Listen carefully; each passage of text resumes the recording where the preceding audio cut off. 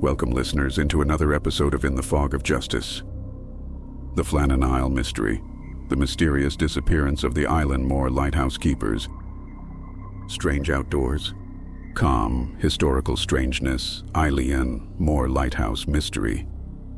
On December 26, 1900, a small ship called Hesperus, captained by James Harvey, arrived at the island of Eilean Moor, the largest of the Flannan Isles in the remote Outer Hebrides, off the northwest coast of Scotland. The island is one of 7 islets known to locals as the Seven Hunters, around 17 miles west of the island of Lewis. Before the arrival of the Hesperus, the steamer Angstor noted in its log that the light was not working in bad weather conditions. Eilean Moor's only inhabitants at the time were the lighthouse keepers stationed at the Flannan Isles Lighthouse, near the highest point on the island. When the crew of the Hesperus entered the lighthouse, the keepers were nowhere to be seen, and a thorough search of the island turned up no sign. They had mysteriously vanished without a trace. That visit by Captain Harvey's ship was to be the start of one of the most enduring and mysterious disappearance mysteries in Scottish history, captured in the 2019 film The Vanishing. Did a wave in a storm sweep away the lighthouse keepers on Flannan Island? Or did something darker take place that night? Sailors feared the Flannans, and often with good cause. Numerous ships had foundered on their jagged coastlines, often hidden by dense fog. In the aftermath of these shipwrecks, their contents and the bodies of victims littered the shores in the vicinity. Eilean Moor is named after Flannan mac Tuair del Baig, an Irish saint who lived in the 7th century and was the son of an Irish chieftain, Turlo of Thomond. He made a pilgrimage to Rome, where Pope John IV consecrated him as the first bishop of Killaloe, of which he is the patron saint. He built a chapel on the island, and in death, he was said to regard Eilean Moor as his own.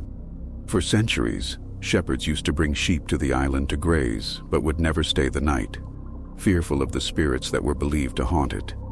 A sinister, watchful presence was said to reside there. Although the island seemed the perfect place to establish a congregation, the worshippers believed in the island's supernatural powers. It was a place that many still believe was a place of fairies. Because of its reputation and the superstition surrounding it, the locals adopted rituals such as circling the church on your knees. It was said there was a definite presence of an aura that undeniably shrouded the island. According to a history of Scotland's Western Isles, written in 1695, these remote islands were places of inherent sanctity, and there was a custom that arriving on the island would uncover their heads and make a turn sunways round, thanking God for their safety. There were reports of human sacrifices at Callanay, Callanish, on nearby Lewis, Eilean CR, a place that has standing stones, from around 3000 BC. A ring of gneiss slabs surrounding a central monolith, with an avenue running north and single rows extending south, east, and west, is older than Stonehenge. While it was most likely an astronomical observatory, it was probably also a place of ritual activity. The Hebrides were once believed to be home to a race of tiny pixie-ish men, and Lewis was known as the Pygmy Isle. On early Ordnance Survey maps, it is called Lutruben, apparently a variation of leprechaun. When the lighthouse was built in December 1899 to guide ships through one of the wildest parts of the North Atlantic, locals in the Flannans warned that the intrusion would unleash St. Flan's wrath. David Allen Stevenson, the son of Treasure Island author Robert Louis Stevenson, designed the 23-meter, 75 FT lighthouse for the Northern Lighthouse Board, NLB. He warned the board that there is little protection from the Atlantic swell, which is seldom at rest. Construction occurred between 1895 and 1899 by George Lawson of Rutherglen for £1,899, including the building of the landing places, stairs, and railway tracks. All materials had to be moved up the 45-meter, 148 FT cliffs directly from supply boats. A further $3,526 was spent on the shore station at Brescleet on the Isle of Lewis. It was first lit on 7 December 1899. The purpose of the railway tracks was to help transport provisions for the keepers and paraffin fuel for the light on the lighthouse. It burnt 20 barrels of paraffin a year, which had to be carried up steep gradients from the landing places using a cable-hauled railway. A small steam engine powered this in a shed next to the lighthouse. A track came down from the lighthouse in a westerly direction and then curved around to the south. In the approximate center of the island, it forked using a set of hand-operated points called Clapham Junction, named after the railway junction in central London. One branch continued in its curvature to head eastwards to the east landing place on the southeast corner of the island, forming a half circle, while the other, slightly shorter, branch curved back to the west to serve the west landing, situated in a small inlet on the island's south coast. In 1925, the lighthouse was one of the first Scottish lighthouses to receive communications from the shore by wireless telegraphy. In the 1960s, the island's transport system was modernized. The railway was removed, leaving behind the concrete bed on which it had been laid to serve as a roadway for a gnat, a three-wheeled, rubber-tired cross-country vehicle powered by a 400 cubic centimeter, 24Q in, four-stroke engine, built by Amers McLean of Galashiels. This had a shorter working life than the railway, becoming redundant when the helipad was constructed for helicopter transport. On 28 September 1971, the lighthouse was automated. The light is now produced by burning acetylene gas and has a range of 17 nautical miles, 20 miles, 32 kilometers. It is monitored from the Butt of Lewis, and the shore station has been converted into apartments. According to the Northern Lighthouse Board, NLB, who are the General Lighthouse Authority responsible for the waters surrounding Scotland and the Isle of Man. Our mission as a General Lighthouse Authority is to deliver in the most sustainable, practicable, reliable, efficient, and cost-effective aids to navigation service for the benefit and safety of all mariners. Lightkeepers were divided into two grades, Principal Lightkeeper and Assistant Lightkeeper. Their primary duties were to keep the light and fog signal in perfect working order. At night, keepers took turns watching in the light room to ensure the light was working correctly. The hours for this varied depending on the type of station. During the daytime, all keepers cleaned, painted, and generally kept the premises clean and tidy. At rock stations such as the Bell Rock or Skerryvore, there were 6 lightkeepers, 3 on the rock and 3 having a spell ashore, and 4 at mainland fog signal stations. On 31st March 1998, over 211 years of light-keeping tradition ended in Scotland when Fair Isle South became Scotland's last manned lighthouse. The life of a lightkeeper could be lonely, except in those cases where the lighthouse station was situated near a town or village. At rock and relieving stations, the keepers were especially isolated. They were on duty at these stations for 4 weeks, followed by 4 weeks ashore. The families lived in houses at the shore station, which were provided for them. At land-based stations, the wives and families of career lightkeepers lived with them at the light stations.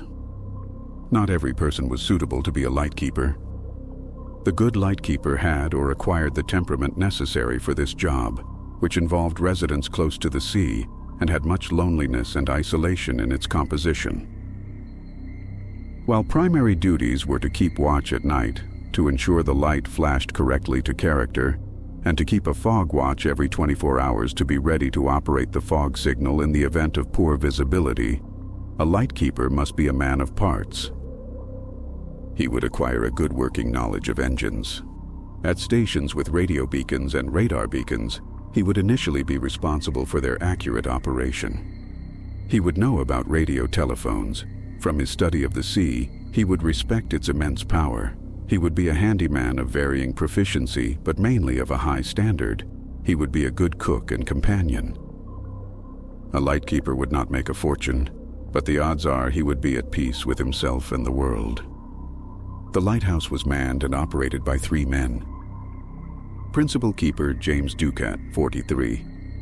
Assistant Lightkeeper Thomas Marshall, 40. Occasional Keeper Donald William MacArthur, 28. The lighthouse should have had 4 staff members, but one, William Ross, was away due to sickness, and another, Joseph Moore, was on shore leave. MacArthur, who had signed up earlier that year as an occasional lightkeeper, was called in to help Duckett and Marshall. James Duckett was the principal lightkeeper on duty at the time. The lightkeeper registers state Duckett entered the service on 21st of November 1878, aged 22. As an assistant lightkeeper, he worked on Montrose Ness, Inchkeith, Rins of Islay, and Langness. On May 2, 1896, he was promoted to principal keeper at Loch Ryan and finally served on the Flannan Isles. The final entry in the register has noted underneath it, disappeared on or about 15 December 1900. In 1990, his daughter, 98-year-old Anna Duckett, gave an interview to The Times in which she recalled her father's reluctance to take the post. He said it was too dangerous, that he had a wife and 4 children depending on him, but Mr. Muirhead, Robert Muirhead, the superintendent, persuaded him because he had such faith in him as a good and reliable keeper. On the day he left for the last time, he stopped to give each of his children a kiss. I always wondered if he had some kind of premonition that he would never see us again. Working with Duckett was Thomas Marshall, a large man seen as a gentle giant by locals, who was still in his 20s but had 4 years of lighthouse experience. Donald MacArthur was a local tailor who had served in the Royal Engineers and was said to have a nasty temper. The first record that something was not right on the island was on December 15, 1900, when the steamer SS Archtor, on a voyage from Philadelphia to Leith in Scotland, noted in its log that the light was not working in poor weather conditions. Board Superintendent Robert Muirhead, who was later tasked with investigating their disappearance, had visited the lighthouse at the beginning of December and found nothing unusual. I have the melancholy recollection that I was the last person to shake hands with them and bid them adieu, he later wrote. Subsequent investigations showed that the lighthouse itself was not seen, even with the assistance of a powerful telescope, between the 7th and the 29th of December. However, the light was observed on December 7th, but not on the 8th, 9th, 10th, and 11th. It was seen on the 12th, but not seen again until the 26th. Sometimes, due to weather, the lights were not seen for 4 of 5 consecutive nights, but the long duration was a surprising occurrence that raised alarm in Leith. When the ship docked in Leith on 18th of December 1900, the sighting was passed on to the Northern Lighthouse Board, NLB, after some delay. The relief vessel, the lighthouse tender Hesperus, could not sail from Braescleat, Lewis, as planned on December 20th due to bad weather, and it did not reach the island until noon on December 26th.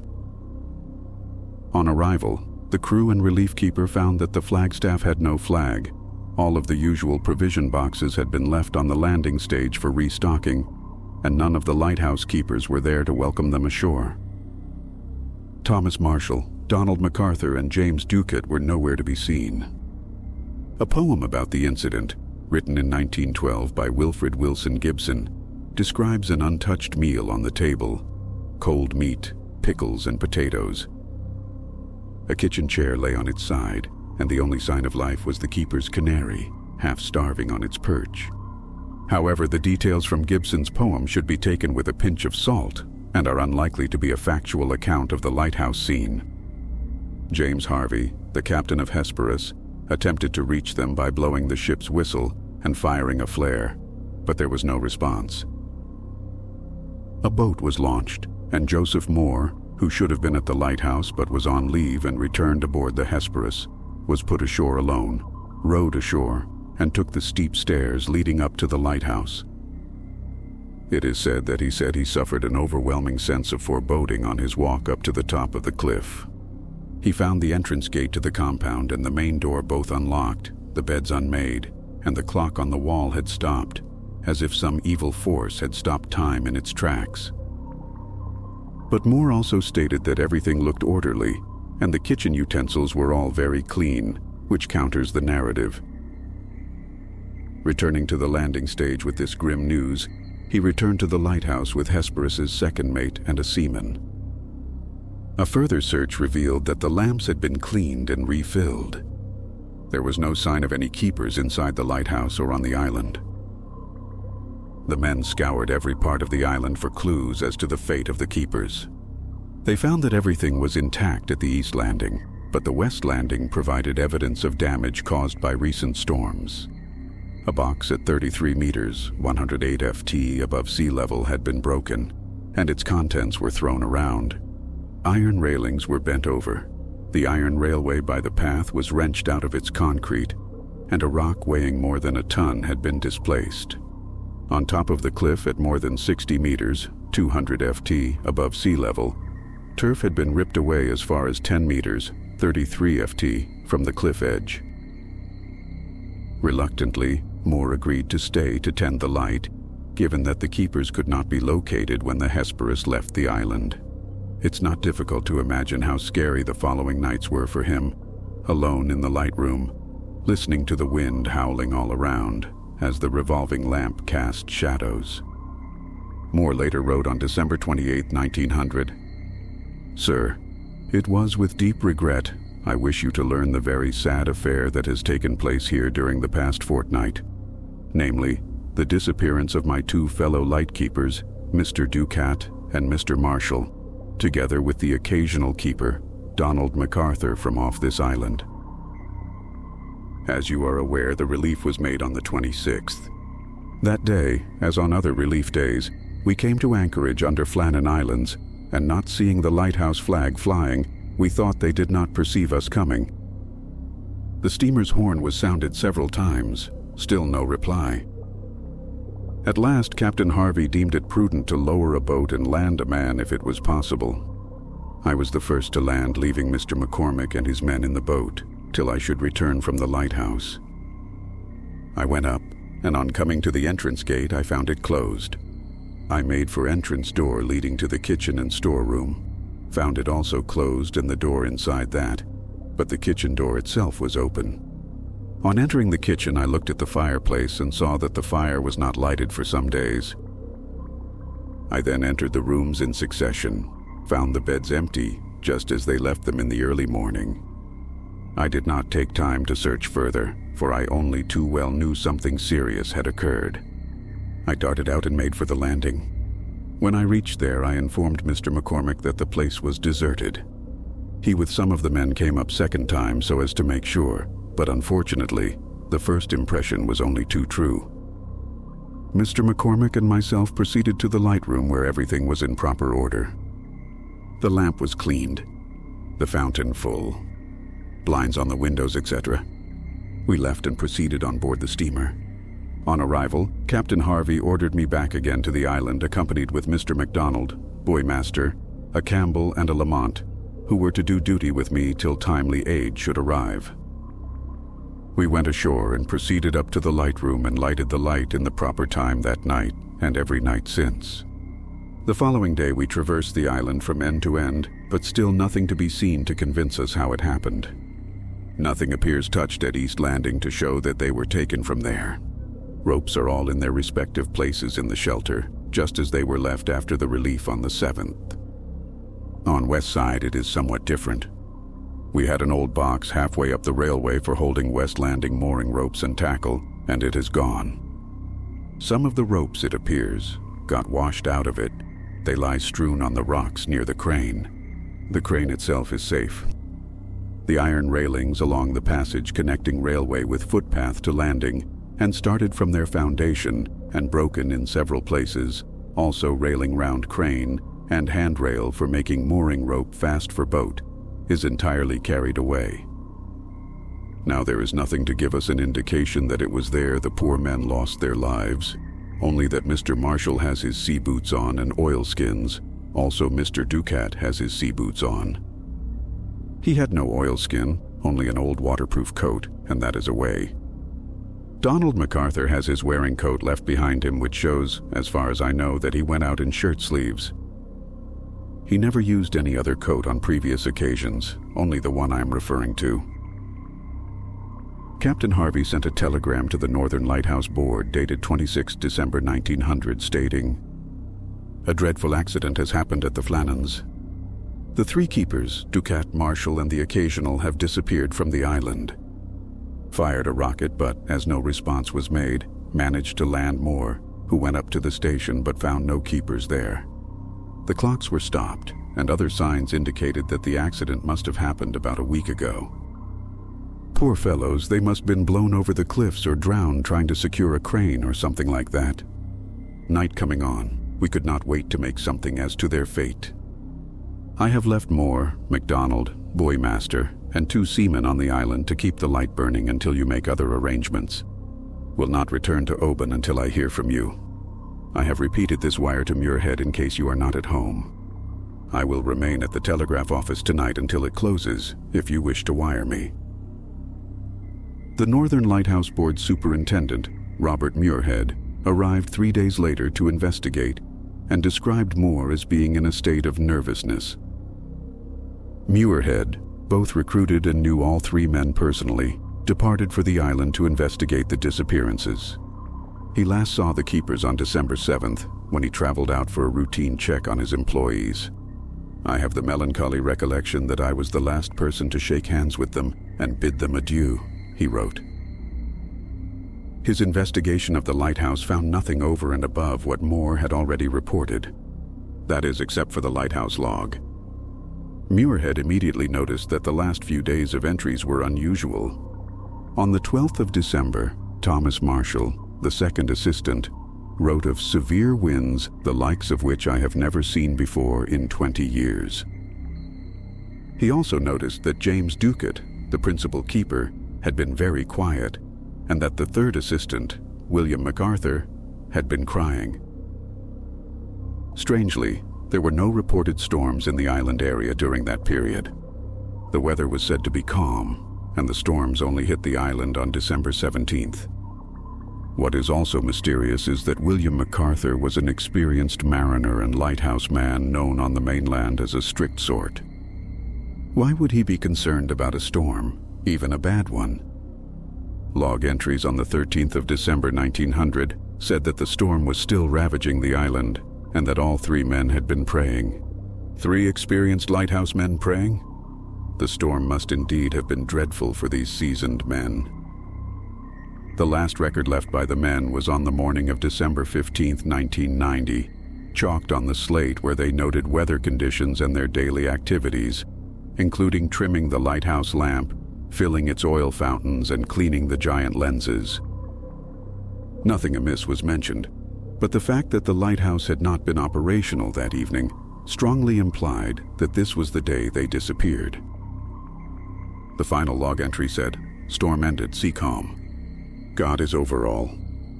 After reading the logs, Muirhead's investigations turned to the oil-skinned coat left in the entrance hall. Why had one of the lighthouse keepers left the warmth to venture outside without his coat in the freezing winter temperatures? Furthermore, why did all 3 lighthouse staff leave their posts simultaneously when rules and regulations strictly prohibited it? Further clues were found during the investigation down by the landing platform. Muirhead noticed ropes strewn all over the rocks, usually held in a brown crate 70 feet above the platform on a supply crane. Perhaps the crate had been dislodged and knocked down, and the lighthouse keepers were attempting to retrieve them when an unexpected wave came and washed them out to sea. This was his preferred theory to explain the disappearances, and he stated this in his official report to the Northern Lighthouse Board.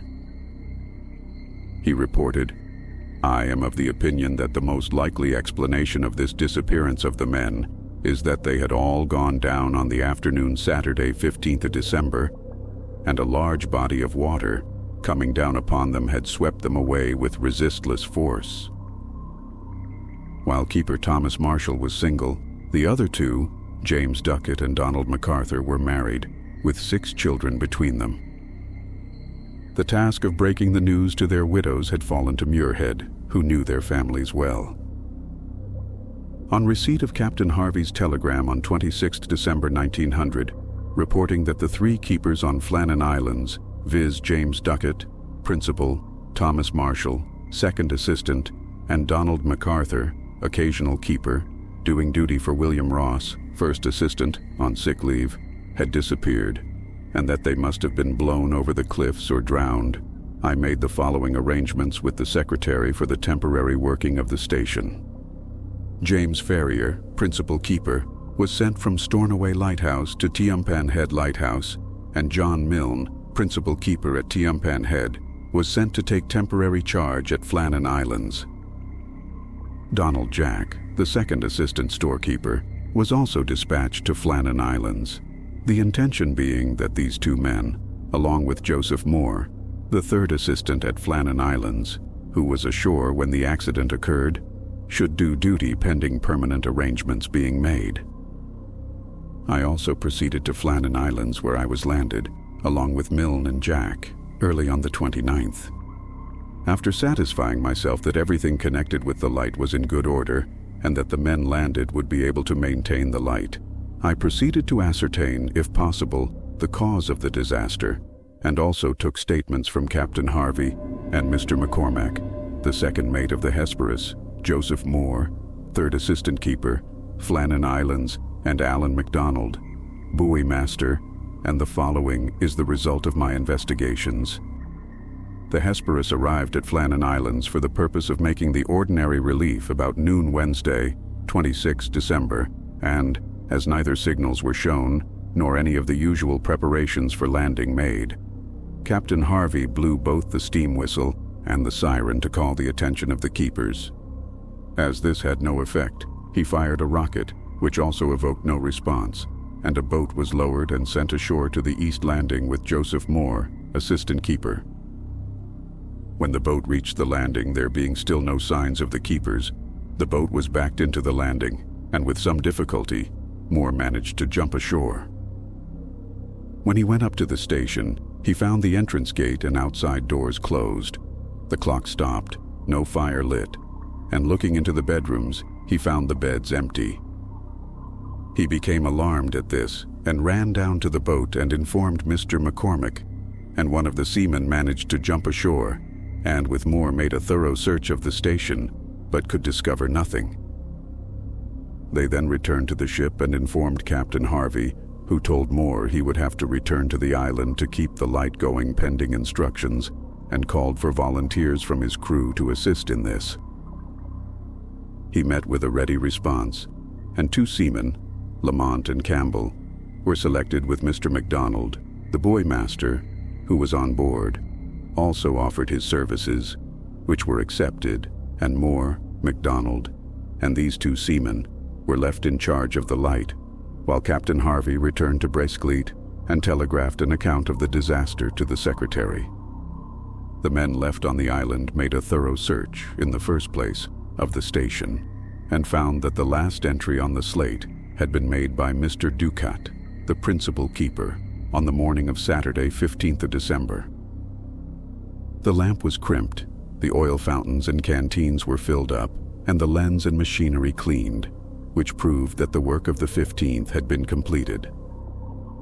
The pots and pans had been cleaned and the kitchen tidied up, which showed that the man who had been acting as cook had completed his work, which goes to prove that the men disappeared on the afternoon which was received, after news of the disaster had been published, that Captain Holman had passed the Flannan Islands in the steamer Archtor at midnight on the 15th Ulto and could not observe the light. He felt satisfied that he should have seen it. On the Thursday and Friday, the men made a thorough search over and round the island, and I went over the ground with them on Saturday. Everything at the east landing place was in order, and the ropes which had been coiled and stored there on the completion of the relief on 7 December were all in their places, and the lighthouse buildings and everything at the stations was in order. Owing to the amount of sea, I could not get down to the landing place, but I got down to the crane platform 70 feet above the sea level. The crane originally erected on this platform was washed away during last winter, and the crane put up this summer was found to be unharmed, the jib lowered and secured to the rock, and the canvas covering the wire rope on the barrel securely lashed round it, and there was no evidence that the men had been doing anything at the crane. The mooring ropes, landing ropes, derrick landing ropes and crane handles, and also a wooden box in which they were kept, and which was secured in a crevice in the rocks 70 feet up the tramway from its terminus, and about 40 feet higher than the crane platform, or 110 feet in all above the sea level, had been washed away, and the ropes were strewn in the crevices of the rocks near the crane platform and entangled among the crane legs, but they were all coiled up, no single coil being found. Unfastened. The iron railings round the crane platform and from the terminus of the tramway to the concrete steps up from the west landing were displaced and twisted. A large block of stone, weighing upwards of 20 kilowatt, had been dislodged from its position higher up and carried down to and left on the concrete path leading from the terminus of the tramway to the top of the steps. A life buoy fastened to the railings along this path, to be used in case of emergency, had disappeared, and I thought at first that it had been removed for the purpose of being used, but on examining the ropes by which it was fastened, I found that they had not been touched, and as pieces of canvas was adhering to the ropes, it was evident that the force of the sea pouring through the railings had, even at this great height, 110 feet above sea level, torn the life buoy off the ropes. When the accident occurred, Duckett was wearing sea boots and a waterproof, and Marshall sea boots and oilskins, and as Moore assures me that the men only wore those articles when going down to the landings, they must have intended, when they left the station, either to go down to the landing or the proximity of it. After a careful examination of the place, the railings, ropes, etc., and weighing all the evidence which I could secure, I am of opinion that the most likely explanation of the disappearance of the men is that they had all gone down on the afternoon of Saturday, 15 December, to the proximity of the west landing to secure the box with the mooring ropes at Siri, and that an unexpectedly large roller had come up on the island, and a large body of water going up higher than where they were and coming down upon them had swept them away with resistless force.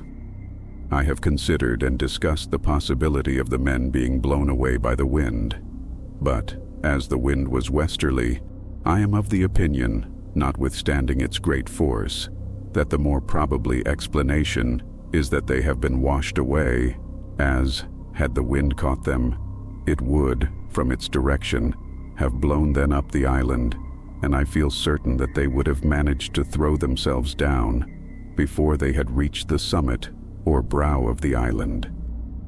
On the conclusion of my inquiry on Saturday afternoon, I returned to Breescleet, wired the result of my investigations to the secretary, and called on the widows of James Duckett, the principal keeper, and Donald MacArthur, the occasional keeper.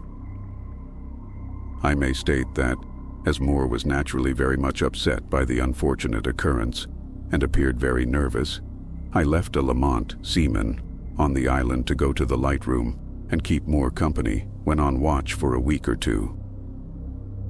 If this nervousness does not leave Moore, he will require to be transferred, but I am reluctant to recommend this, as I would desire to have one man at least who knows the work of the station.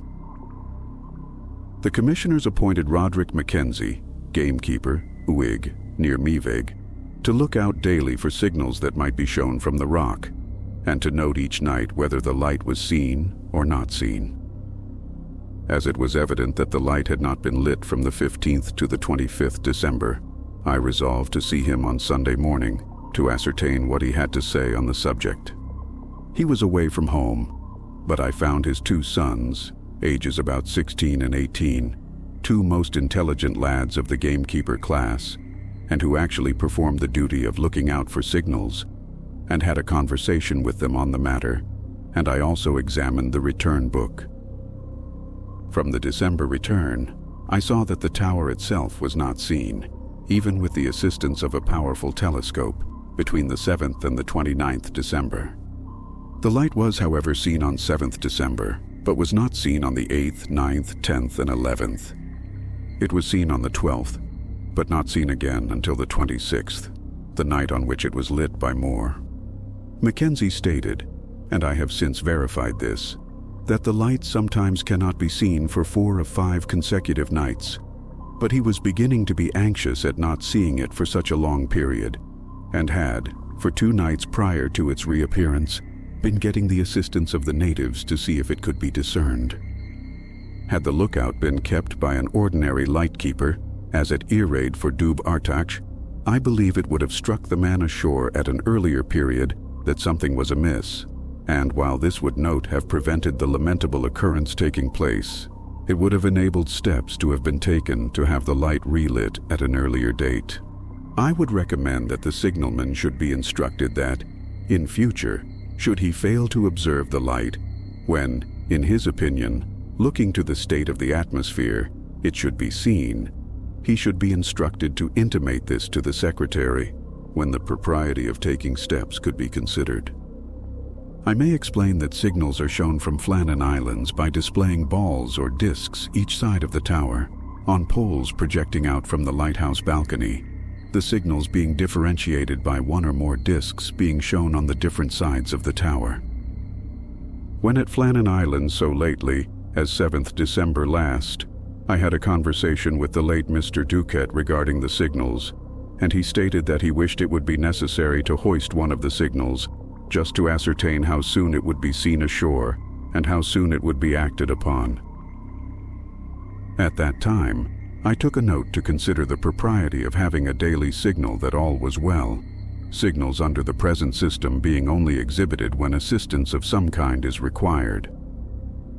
After carefully considering the matter and discussing it with the officials competent to offer an opinion on the subject, I arrived at the conclusion that it would not be advisable to have such a signal, as, owing to the distance between the island and the shore, and to the frequency of haze on the top of the island, it would often be unseen for such a duration of time as to cause alarm, especially on the part of the keepers' wives and families, and I would point out that no day signals could have been seen between the 7th and 29th December, and an all-well signal would have been of no use on this occasion. The question has been raised as to how we would have been situated had wireless telegraphy been instituted, but had we failed to establish communication for some days, I should have concluded that something had gone wrong with the signaling apparatus, and the last thing that would have occurred to me would have been that all the 3 men had disappeared. In conclusion, I would desire to record my deep regret at such a disaster occurring to keepers in this service. I knew Duckett and Marshall intimately, and MacArthur the occasional, well. They were selected, on my recommendation, for the lighting of such an important station as Flannan Islands, and as it is always my endeavor to secure the best men possible of the establishment of a station, as the success and contentment at a station depends largely on the keepers present at its installation, this of itself is an indication that the board has lost 2 of it, most efficient keepers and a competent occasional.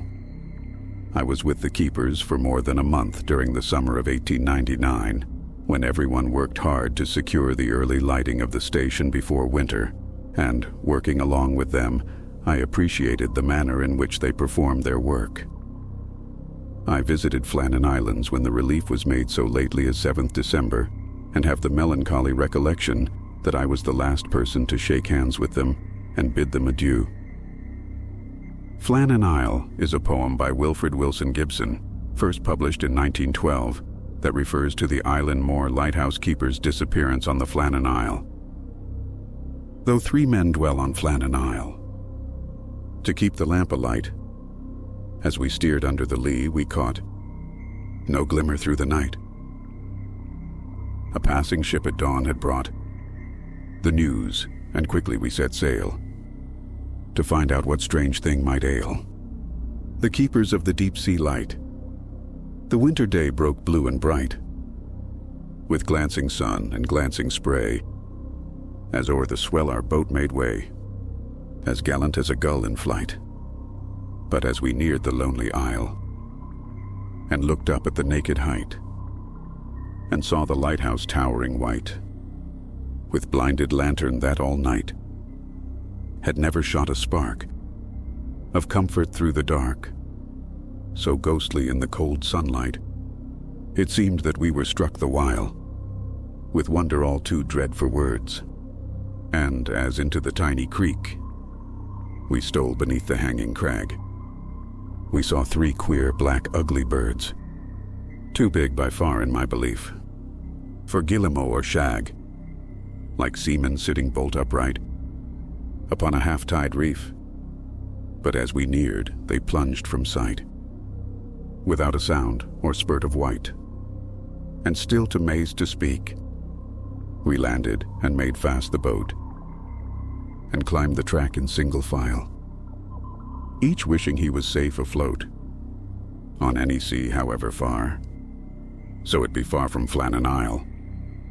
And still we seemed to climb and climb, as though we'd lost all count of time, and so must climb forevermore. Yet all too soon we reached the door, the black sun-blistered lighthouse door, that gaped for us ajar, as on the threshold for a spell. We paused, we seemed to breathe the smell of lime wash and of tar, familiar as our daily breath, as though it were some strange scent of death. And so yet wondering side by side, we stood a moment still tongue-tied, and each with black foreboding eyed the door ere we should fling it wide, to leave the sunlight for the gloom, till plucking courage up at last, hard on each other's heels we passed into the living room. Yet as we crowded through the door, we only saw a table spread for dinner, meat and cheese and bread, but all untouched and no one there, as though when they sat down to eat, ere they could even taste, alarm had come, and they in haste had risen and left the bread and meat. For at the table head a chair lay tumbled on the floor. We listened, but we only heard the feeble cheeping of a bird that starved upon its perch, and listening still without a word, we set about our hopeless search.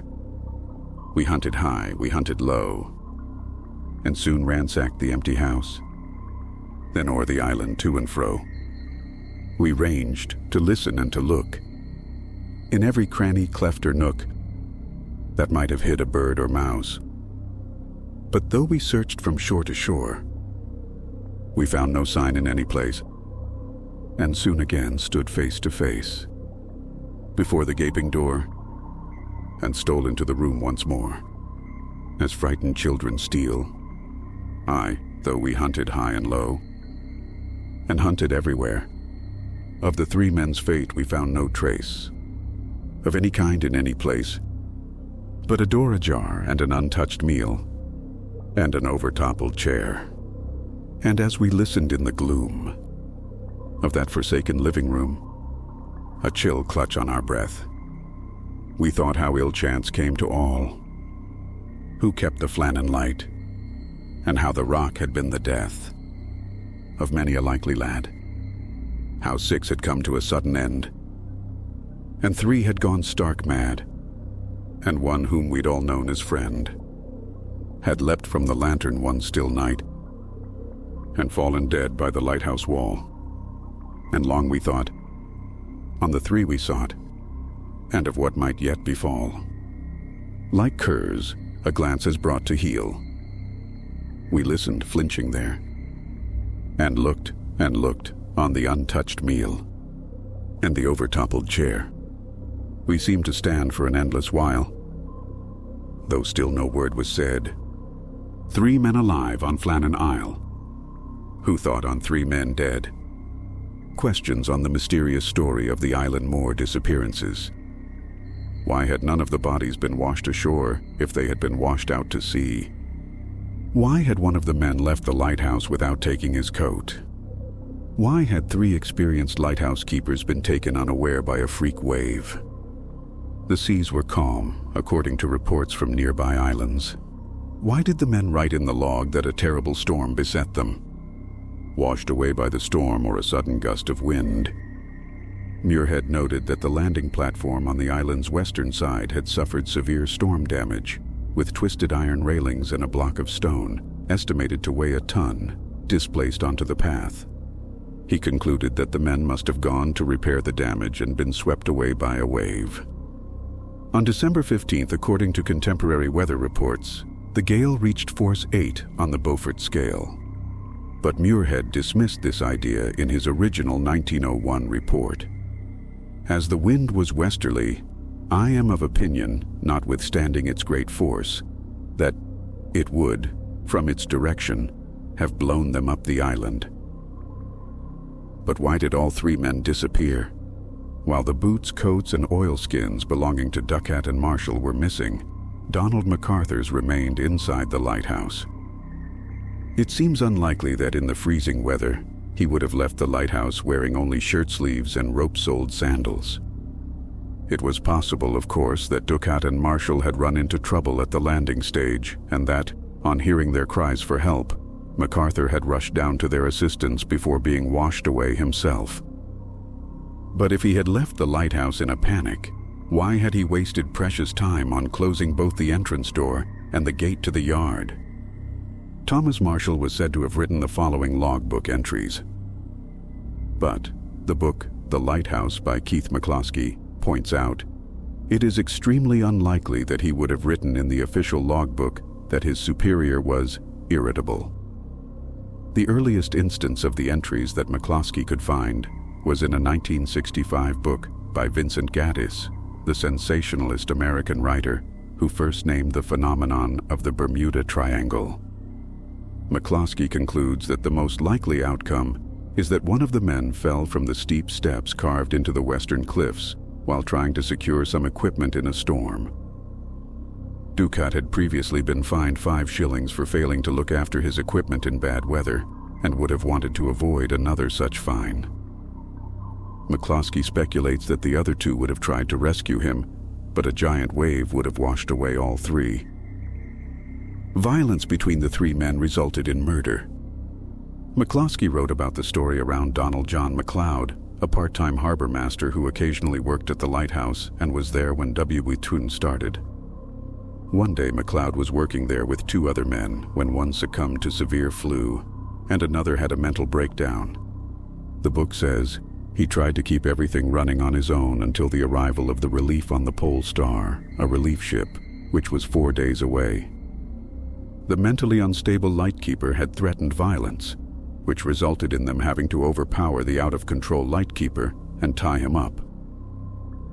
Could something similar have happened to the keepers in 1900? MacArthur was said to have a volatile temper, but there is no evidence of such an attack, such as blood or evidence of a fight. Kidnapped off the island by pirates or a foreign power. This is considered unlikely as by the early 20th century, kidnappings from Scotland by pirates were largely eliminated. For over 300 years, the coastlines of the southwest of England were at the mercy of Barbary pirates, corsairs, from the coast of North Africa, comprised of North Africans, but also English and Dutch privateers. They were based mainly in the ports of Algiers, Tunis, and Tripoli, and they aimed to capture slaves for the Arab slave markets in North Africa.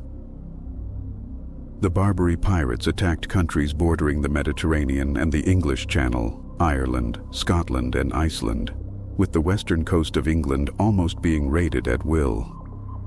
In response, 1675, British, French, and Spanish warships attacked the pirates. The United States fought 2 wars against the Barbary states of North Africa, the First Barbary War of 1801 to 1805 and the Second Barbary War of 1815-1816. Finally, after an attack by the British and Dutch in 1816, more than 4,000 Christian slaves were liberated, and it was the end of the Barbaby kidnappings. Supernatural dark forces. The island has long been associated with the supernatural. It was said that subsequent lighthouse keepers at Eilean Moor reported strange voices in the wind, calling out the names of the 3 dead men. The Vanishing Movie 2018.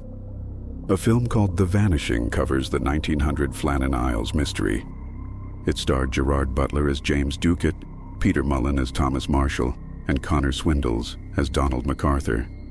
The film was directed by Christopher Nyholm, best known for the Scandinavian drama The Killing. Principal photography on the film began in mid-April 2017. 3 lighthouses in Dumfries and Galloway were used for filming locations: Killintringan, Mull of Galloway and Corsawall, and Clock in the Firth of Clyde. They also filmed in Port Logan, which was said to have many features similar to the Isle of Lewis Harbour, where the men would have sailed to the Flannan Isles. Wikipedia describes the plot as follows. 3 men begin their 6-week shift tending to the remote Flannan Isles lighthouse. Donald, the youngest, is inexperienced and is learning the trade of lighthouse keeper from James and Thomas. James has a family waiting for him on the mainland. Thomas is still mourning the loss of his wife and children. After a storm, the men discover a boat, a body, and a wooden chest washed ashore. Donald descends the cliffs to check on the man, who appears lifeless. As they haul the chest, the man awakens and attacks Donald, who smashes the man's head with a rock in self-defense. Thomas is against opening the chest but does so alone and keeps the findings to himself. Eventually, the other 2 men surrender to their curiosity and discover several gold bars inside. Urging caution and secrecy, Thomas proposes they dispose of the body, sneak the gold back to the mainland, and lie low for a year before splitting their shares. Another boat arrives with strangers Locke and Boer, crewmates of the deceased. They interrogate Thomas, who claims the body and cargo have been reported and taken away, as per protocol. The visitors leave but attempt to contact the lighthouse by radio. Thomas and James cannot respond due to their malfunctioning radio, revealing their lie. The strangers return, circling the island until nightfall. In a violent struggle, James manages to strangle Boer, and Donald kills Locke using the wooding. Sensing another intruder outside, the keepers chase him through the darkness, and James slashes him with a hook. He is horrified to discover he has killed a young boy, reminding him of his son. After dumping the bodies into the sea, the 3 men endure their remaining time on the island, despite mounting distrust and tension. James, in particular, becomes unhinged, secluding himself in the tiny chapel nearby. Donald grows uneasy and insists that he and Thomas leave with the gold. James suddenly reappears, apologizing for his behavior. Once Donald and Thomas let their guards down, James locks Thomas in the pantry and strangles Donald. Thomas breaks free and subdues James. Finally ready to depart the island, Thomas and James board the dead visitor's boat with the gold. After throwing Donald's body overboard, James admits that he cannot bear to live with his guilt and lowers himself into the water to end his life. He calls for Thomas to help with this last act, and Thomas complies by holding James's head under the water before sailing on alone.